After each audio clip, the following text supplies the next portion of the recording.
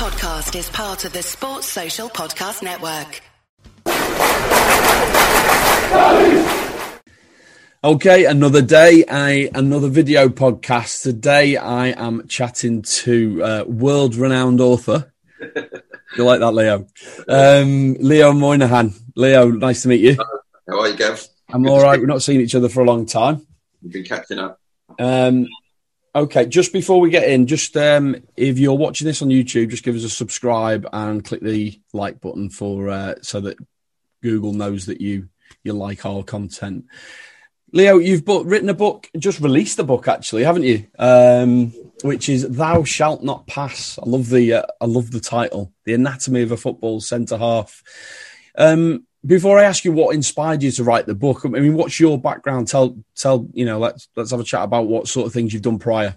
Well, I've been a sports writer for about, makes me feel old, but over 2 decades now. I got into it, worked for I've been freelancing for about that time. So I started at 442 magazine, right, which is still going, and I still do a lot of work for them. The industry's changed a lot over the years in terms of freelancing, but I've got into more and more the publishing side, books. So I've done quite a few books over the last 15 years, several on Liverpool Football Club, who I support. And recently did a book on Shankly, Busby and Steen and how their lives intertwine called The Three Kings. Nice. Which is a brilliant documentary out at the moment as well, that run alongside the book, made by Johnny Owen, who's a great filmmaker, great sports documentary maker. And then it's a book that's always been on my mind, always been fascinated with centre-halves, sort of played amateur level, got muddy on Hackney Marshes in London, looked at all these sort of brutish types who, with huge sort of foreheads and broken noses. But how are these people still? How do these people tick? Because even at the elite level, down to that level on the marshes, people think of centre halves in a certain way, don't they? As possibly the players that can't play and are there to stop and stick their head in the way of anything that moves and destroy the beautiful game in a way. They were the kind of, I think I've put it in the book, that they're the ugly pimple on the nose of the beautiful game. So I really want to get into the character and look at what make these guys tick and, celebrate them in a way. Of course. I mean, there's some fantastic quotes that I've made a note of. I mean, particularly the particular story about Mark Lawrenson, Jack Charlton not thinking that Mark Lawrenson could play at centre-half because he was too good. Yeah. Well, Jack actually said a number of times that he never trusted centre-halves who thought they could play. Right. He wanted a centre-half who stopped people playing, which is so ironic to me because Jack's most famous partnership was next to Bobby Moore. Yeah. The most sort of thought of creative, cultural centre-half. But Jack wasn't having it. And actually Norman Hunter at Leeds was a great ball player. And Jack himself could play. We think of him as we called him the mad giraffe, didn't he? But he wasn't a bad player. But as a manager, I guess when your job's on the line, he wasn't having any of that. If you thought you had these, even Paul Maguire, great ball playing centre-half, you're not playing back there for me, son. I think it was the first meeting Loro had with Jack. They all met in a hotel in England just to get to know the new Ireland manager, and they had a first training session. And he told him, "You'll never play centre half for me." And he was like, "Oh, why?" He's got this great reputation, winning European Cups and trophies with Liverpool. He said, "You're too good. You'll be my midfielder." So he used to play Paul Maguire and Loro a lot in midfield together. Midfield. Well, I mean, can he play? I remember Loro playing in midfield. Well, Loro was Loro started at left back, I think, and under Paisley, and then Kenny would use him a lot in different positions. Yeah, completely. Just, I want to go back to one of the things that I picked up on, and maybe like the people who were younger. So, I mean, this predates me and you, to be fair. So, talk to me about Edwin Cross and explain to the listeners why the way they used to play back in the day, it was the format. I mean, we're used to 4-4-2, 4-3-3. It was 2-3-5 or 2-2-6 or 1-2-7. You even wrote down at one point 2-8, I think sometimes. It really was. And the emphasis was clearly on goals and attack. And it was a very sort of tactics hadn't really come into it. The story, I have one chapter on the tactics and how they've changed on centre half, and started with Edwin Cross's story, who was just an obscure footballer who I found, who I think he preferred to play cricket. But he did play in a Welsh Cup final for Wrexham back in the 1800s. So, yeah, just before me and yours time. And he was a sort of centre forward in a way, but the manager and him as a captain discussed it and said, if you just step back a bit and become a centre half, which still wasn't what we understand as a centre half, it was just, he could see the play a bit and he could get on the ball and probably just boot it into a very packed box. But still, it just started showing signs of some sort of culture there. And that was the sort of how the centre half started. And then, I mean, Liverpool had their first sort of superstar was a guy called Alex Raisbeck, captain Liverpool to their first title in the early 1900s. And he was sort of, I think I've described him as a mixture of Steven Gerrard and Sami Hyypiä. If you can imagine that sort of big blonde guy, he was a Scottish guy like most of the players were back then. And he was this sort of Edwardian superhero. Liverpudlians absolutely adored him. You know, they'd cheer his name as he got off the train at Lime Street. He was a big, big hero. And he was this sort of, they were sort of playmakers, the centre half, but also stoppers. They were sort of the complete, I guess what we'd see as Steven Gerrard in our minds. At some stage in the book, there's a transition from calling it a centre half to a centre back, isn't there? And that. Well, yeah. You see, I've had to make that point because I know a lot of purists. Because even on the cover of my book, it says the anatomy of the centre half, and I've said I've simply just kept it centre half for me because that's a personal, selfish thing. I call them centre halves. Yeah. And I know now with 4-4-2 and 2 at the back, they became centre backs. But I just think centre half sounds a little bit more romantic and sort of. You know. No, I totally understand that. I completely understand that. One of the things that I picked up as well, I mean, obviously this is going to be very Liverpool-centred because we're Liverpool fans and we're a Liverpool thing. But, you know, some of the stuff from Carragher in the book, you know, he used to obsess over the goals against column. Yeah. And if he played well and he conceded, that wasn't enough. He was devastated. Yeah, yeah. You get into the culture and the mindset of centre halves, and I think they've got to have Carragher's sort of way of thinking because you want to come off the pitch. If you win 5-2, there's got to be a slight. Oh, you often see you're 5-0 up and you let a goal in. You see someone like Carragher. You know what I mean? Yeah. He's upset with himself, and in a way, a centre forward they might not admit it, but if you win 5-0 and he hasn't scored, he's not going to be cock a hoop. Completely. And you want that a little bit, don't you? Yeah, completely. Carragher told me a great thing that they used to remember. I think they still have it. The Golden Glove Award. I remember reading that. They give it to goalies, don't they? And Pepe Reina would get it. I think it was for most clean sheets. 3 seasons in a row he got it, didn't he? Under Rafa, because they were really very well organised. Yeah. And Carragher, he said, me and Hyypiä would go off and go, why has he got that bit of gold? With a big golden glove. And he was like, I've been sticking my head in the way of everything. He has had a shot to save. So, yeah, you do want that Carragher mindset. And we are, you know, moving forward, and we can come to tactics later if you want. But are we losing that in our centre halves? Are they being asked at the elite level to maybe not worry so much about clean sheets, even though they're obviously the top players are keeping lots of them? Well, that's one of the things that Carragher says in the book. It's not enough. It seems to be not enough to just stop them scoring now. They have to play. But then doesn't Virgil van Dijk counteract that, saying, well, if you watch the Champions League final against Tottenham, that's backs to the wall, and that's what him and Matip are doing in that game. Absolutely, yeah. Because I guess in the amazing streak of form Van Dijk has shown since he arrived at Anfield, there haven't been games when Liverpool have been under the cosh that we can think of. And actually, I said that to Virgil when I interviewed him for the book, and he did suddenly quickly say, what about Tottenham in the European Cup final? I thought, God, actually, that second half, whilst it wasn't, oh my God, you get that feeling as a fan, they're going to score here in a minute. But it was, there was building up pressure, bringing on more attacking subs. And I think what Matip and Van Dijk did that night was make it look calm under pressure.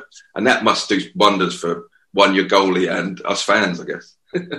Well, I mean, there's a theme running through the book that different continents see the position differently. And then we're talking about Virgil van Dijk, who's obviously from Holland and he's from mainland Europe. And he's probably, they call him the best defender in the world, and who am I to argue? And he's probably the archetypal modern centre back, would you say?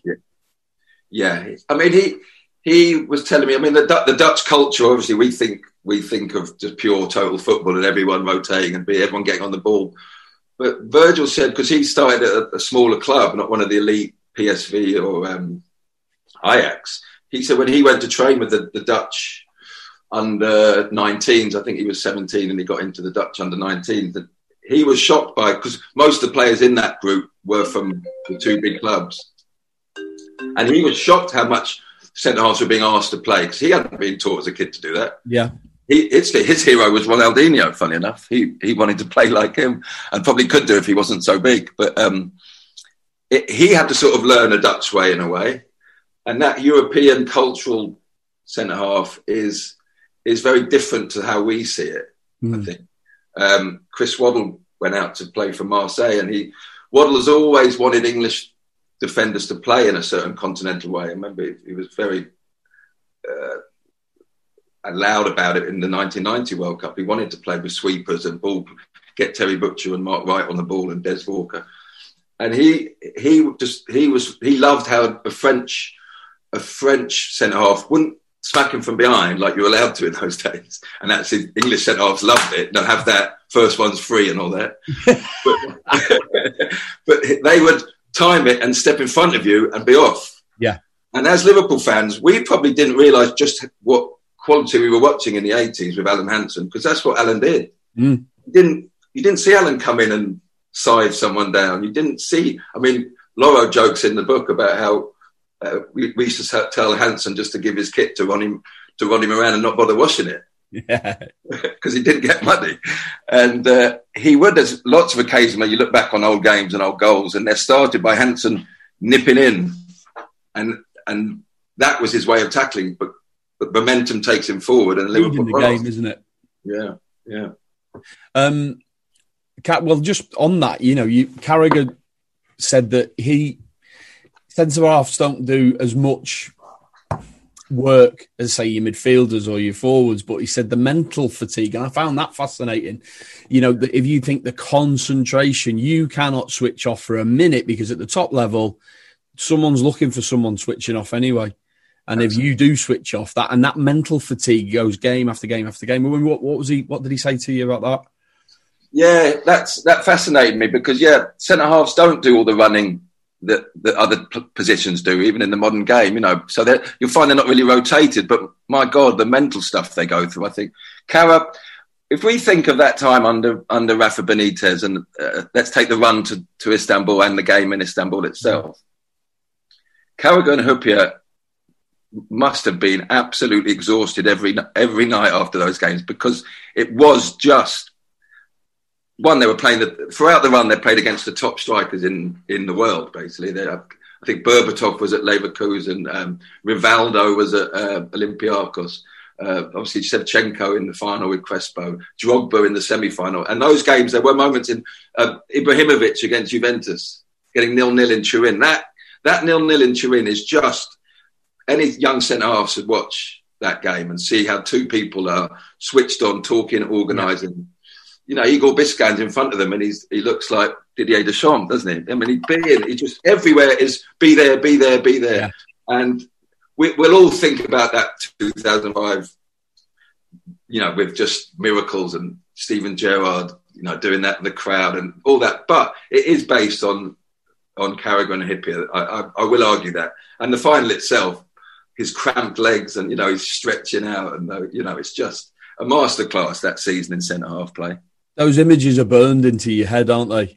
Yeah. You know what I mean? And even the commentary for me, I just associate the two. The back pass rule, I wanted to ask you about that. What the people you spoke to in the game who were playing at that time, how did that change how they saw their job, and did it have a massive effect? Did they talk about it much?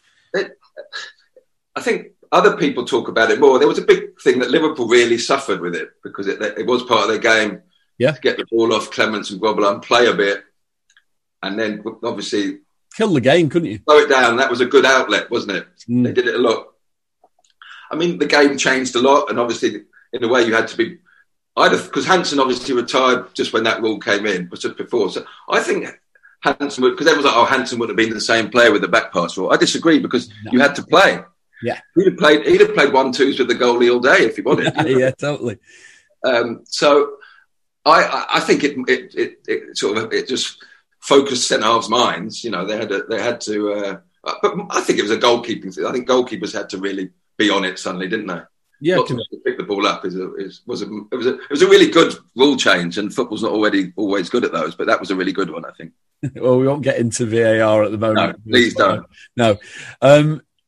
Captains, centre backs making good captains. There's a quote from Lawrenson said that Alan Hansen, he was a captain out of respect, and he wasn't a shouter, didn't bark orders, but he led the team with quite authority. And I thought that was a great little quote to sum Alan Hansen up, and it certainly came across like that, whereas Tony Adams was the opposite way. And I want to talk about Tony Adams, because if you think about Tony Adams' development as a footballer, I would say he's possibly the poster boy for an old-style centre-half emerging and developing over his career into a modern centre-back under Wenger. You know, he was a meat and two veg centre half when he started under George Graham, but when under Wenger, I mean, you've got him scoring that amazing goal to win the title, running through. He would never have done that under George Graham, and I think that's a good example of how the game has developed with one player as the example. What do you think about that? Yeah, I mean, Tony Adams fascinates me. Always has done. Just to be growing up supporting Liverpool and watching Hansen play, and then seeing this rivalry emerge from Arsenal. And this young centre-half who took terrible stick just because he was, I think, because of the position he played. You know, he's square on to the game. He's always claiming offside. He's got a broken nose, and everyone calls him a donkey because he did just boot the ball clear. But the thing with Tony, I think he was frustrated as a young footballer, seeing all the plaudits Hansen and Lawrenson were getting playing out of defence, because he felt he could do that. He felt he had that in his locker totally. But he played the game the way his manager wanted him to play it, and that meant being four. George Graham used to have them running along in training on a ropes. So they were all in a kind of tandem, in a unit. I mean, crazy stuff. And I think it frustrated Tony because he felt people weren't seeing his true ability. And I would also argue that, you mentioned Wenger, but I think Terry Venables getting hold of him for England prior to Wenger. Okay. If you look at the Euro 96, Tony's had a great tournament in both hitting people hard and being the captain and the shouter and the centre-half England. The centre-half England fans want, let's be fair. Yeah. England fans want that, don't they? Yeah. I think today they'd still like it, if I'm honest. That sort of, England diehard fan wants the big clogger. But Tony had so much more under his locker and in his locker. And he, working with Terry and then Arsene Wenger coming along and asking him to form partnerships, not just with his fullback and his centre-half, but also with the likes of Vieira and Petit. Yeah.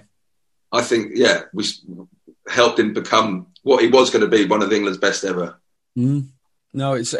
I mean, like I hadn't appreciated that he felt he was a better footballer under George Graham. I just thought that he maybe, in my mind, it was the coaching that he'd received. And I'm sure that was true as well, but he wanted to be. I think Man United tried to sign him. Interesting. Fergie tried to sign him before he got Pallister, maybe.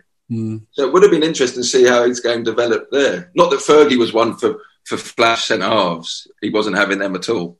Yeah. No, of course. Well, defenders, I've got a couple more things that I picked up. Actually, no, I've got three more things. The dark arts. Now, I love a bit of shithousery. If Liverpool are winning and he brings James Milner on for the last 10 minutes, I know exactly what's going to happen. It's amazing. And I'm always enthralled by that side of it. We might see Milner at centre-half by the end of this. Well, it wouldn't surprise me. We'll have a chat about Liverpool in a bit. But what sort of stories did you have about the dark arts from a centre-back? There's a lovely story about Waddle and Stuart Boehme. Is that in the same... Yes. Well, so there's one chapter on the relationship between centre forward and centre half, but the story from Waddle was, because I've said it's like a football bar mitzvah, that you kind of a rite of passage for a young forward to feel the edge of someone's elbow, you know. But for Waddle, he was breaking through at Newcastle. He was actually training. And you know, Waddle loved a step over and a drop the shoulder. And he was doing it in training to a very traditional old centre-half called Stuart Boehm, you're right. And put Stuart Boehm on his arse a couple of times with his drop the shoulder stuff. And then got the ball again and thought, I'll do that again. And just felt crack on his nose. And he's on the floor, blood everywhere. And Stuart Boehm leaning over him saying, I get a win bonus if I play on Saturday. And you making me look like that is jeopardising it. It's such a basic thing that, you know, that he wants to protect his employment. He's got a mortgage to pay, and this kid's, you know, putting that kid on the way, that sort of thing. Stop being good. I've got a kid on the way. But it is full of stories like that, and centre halves have used all those tricks. Famous, you know, centre forwards aren't shrinking violets, by the way. They're you know, centre halves have to take it as well as give it. But that whole thing, the first one's free, you know. I interviewed Kenny Burns, the ex-Nottingham Forest centre-half, who's hilarious. He was in Brian Clough's successful team, and they used to run out at the City Ground in the late 70s, and they'd be warming up, and he'd hear a shout from the sidelines, Clough shouting, Kenneth, number 10, no shin pads. And he knew exactly what that meant. And Burns told me that when he was starting out in the 60s, they had like little wooden studs, but in the stud was a pin. They were pinned in. So you'd scrape it. You'd scrape your stud on the concrete. The lino would check your studs. Would come in the dressing room and check it. And then once they'd been checked, you'd smack them on the ground, and the pin would come out. Wow! A little bit. He said, "Oh, you could get a really nice cut there." Imagine that nowadays. That's nuts. It's all that sort of Peaky Blinders stuff, which we all enjoy hearing, you know. I mean, it's now shithousery is much more. It's a bit more. It's sort of more subtle in the terms that no one gets hurt, which is a bit boring because it's more the diving aspect. I mean, I spoke to young centre halves who hate the fact they can't. There's a guy, Joe Wall at Forest, who really is jealous of the likes of Kenny Burns. He said, "I don't want to hurt anyone, but it'd be great to have more of a physical challenge." Yeah. And he said, "I'm not even being physical, but people are rolling around hurt." You know, so I think that kind of leaves a slightly more. I think for us fans like it more if it's just in your face punch up. Do you know what I mean? But yeah, totally. But we don't get that now. There's a lovely story about Jack Charlton going past defending against Stanley Matthews. Jack Charlton's. Do you want to tell us about that? Jack Charlton's 20. Stanley Matthews is 40. Yeah. Well, yeah. He fouls him. He does what he has to do to Stanley, even though he's twice his age. And Stanley, being the sort of the knight of the realm gentleman, just stopped and said, "Son, why did you feel the need to do that?" And he was like full of reverence, like, "Oh God, I've just clattered the most lovable man in football." Yeah. I'm very sorry, Mr. Matthews. I think he said. Amazing. So, is the book out now? Yeah. It is. Let me show you. There we go. There you go. Thou shalt not pass. I'll put a link in the description and for people. The actual title came from an interview I did early on in the book with Terry Butcher, and Terry was one for chest thumping and shouting at his players, and especially his back four and goalie. And he used to say, "Thou shalt not pass" before a game like that, you know. And he had loads of little slogans like "clean sheets, no defeats." Love it. And I took him. I said, "Close your eyes, Terry, and imagine you're at Old Trafford, 1-0 up, 10 minutes to go, and the Old Trafford crowd are getting really loud, and it's all backs to the wall stuff." And you know what? I think there was a tear in his eye. He was like, "Oh, that's my favourite place to be." Wow. And he used to say, in those moments, I'd shout to Russell Osman and George Burley and Mick Mills and Paul Cooper and go and say, "Fix bayonets, lads," which meant it's us in the trenches. Loads of writing about centre halves. There's a lot of militaristic comments come out. You know, the trenches and all that stuff. Brilliant. Well, like I say, I'll put a link in the description for anyone. I'll get that off you later, and then people will be able to buy it. But if you're watching this, you need to go and buy it. It's a great read. It really is. Let's have a little chat about Liverpool. Yeah. I mean, I'm a kind of, in a way, my marketing people at the publishers would be quite happy that centre halves are being talked about so much. Yeah. Whilst the books come out, but I wish it hadn't been about. I wish it wasn't our team. Yeah. You know what I mean? Because it really is. It's the most relevant issue at our football club at the moment, isn't it? Let me dig that quote out. The first quote that I read in your book was, "We need centre halves who play every week.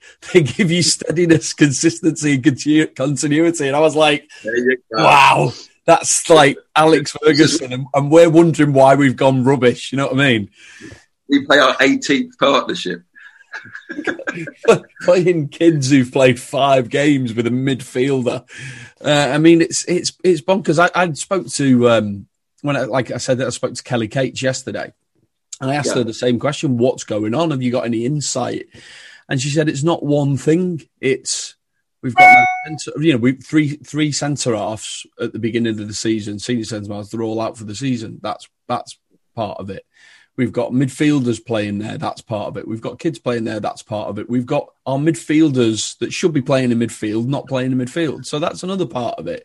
The guy who was there to shake up the front line, who was looking like a world beater, he's been out for 3 months now. You know, Jota. So it's not one thing. It's like an aircraft. You ever watch that? The air crash investigation thing, and it's never just one thing. It's like a combination of stupidness that's just gone on. Well, that's a brilliant analogy, because I think it's the team that Klopp's built is a very fluid entity without wanting to be too, pretentious about it. But it's a very sort of like water. It all moves together. Yeah. I think if you lose those centre halves, especially we're talking about the best player in his position in the world. So, that just on that level, you're missing quality. I think when we beat Arsenal early in the season, Arteta had set his team out well. They went 1-0 up. And then Virgil started pinging balls 60 yards to Trent. And it was like, I can't coach my team to stop that. So yeah, completely. I think when you lose a player like that, obviously you're losing what he brings. But also the way the team's set up, last season, our best playmakers were our fullbacks, weren't they? Mm. And their whole freedom is given them knowing that Virgil van Dijk and Gomez, especially, are so quick and good. The best one-on-one defender I've ever seen is Virgil van Dijk. Well, they could be left. We talk about having a back four, but we don't really. We defend with 2 one-on-one defenders, really. So we play 2. And Fabinho drops in, and Fabinho's clearly a very good centre half. We've seen that this season. I think when he was playing there, he looked one of the best in the league, I thought. Yeah, of course. He just slips in and it becomes almost a 3 sometimes. You can split it. And the fullbacks have got down. So, listen, the team might have been due a slump anyway, the amount of work they put into the last 3 years. But when you throw all these spanners into the airplane works, it's going to go wrong, So, and it has. I was listening to a podcast, I think, on the Anfield Wrap the other day, and one of the guys was saying, people say, "Oh, you're moaning about everyone has injuries." Well, hang on a minute. Let's look at any club at any generation and say your 3 centre. We've only got 3 senior centre halves anyway, but your 3 senior centre halves are all out for the season. Who would they be playing? And I think he was trying to look back and think, if it was the era of the 80s. So Alan Hanson's injured. Yeah. Lawrence's injured. Gary Gillespie's injured. Then the guy that covers you is Steve Nicol from fullback. Well, let's say he's injured as well. Who the hell are they playing? And are they winning anything? No, they're not. Well, funny you say that, because if you look at Kenny's last game, which people were talking about recently, the Everton 4-4 game, he had five fullbacks playing that night. He had a sort of similar situation, I think. In fact, for a couple of years with Hansen going, he had a lot. I mean, Ablett turned out to be half decent centre half, but he was a fullback. Well, Gillespie and Hansen had a lot of injury trouble. Yeah, Hussein came in. Actually.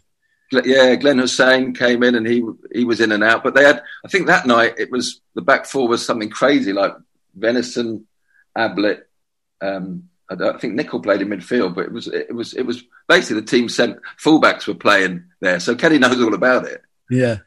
And the goals we shipped in that night were awful. Yeah, I mean, you can see on his face that it was just like, I don't know what to do. Yeah. He become. I think if you read in his book, I think he said, almost become frozen. I couldn't make a decision. Well, and I don't think Klopp's down that road, but he must. He's human. He's a human being, Jurgen, isn't he? He must be thinking, as another one goes off, he must be like, how many ideas can I have to fill in here? You see his face when the Henderson thing is, he's laughing, he's going, Jesus, Yeah. Well, Henderson, you could hear shout, "You're kidding." Just what else would we all say? You're kidding. But now I think it's down to the two he bought, I guess, with the youngsters filling in now. Then he's just got to go for it and think, let's see what they can do. I mean, it's going to be tricky. Hopefully Fabinho being back, he'll stay back. Jota's back today, in there. But I'd play the two that he's bought and have Fabinho sitting in front. Would you?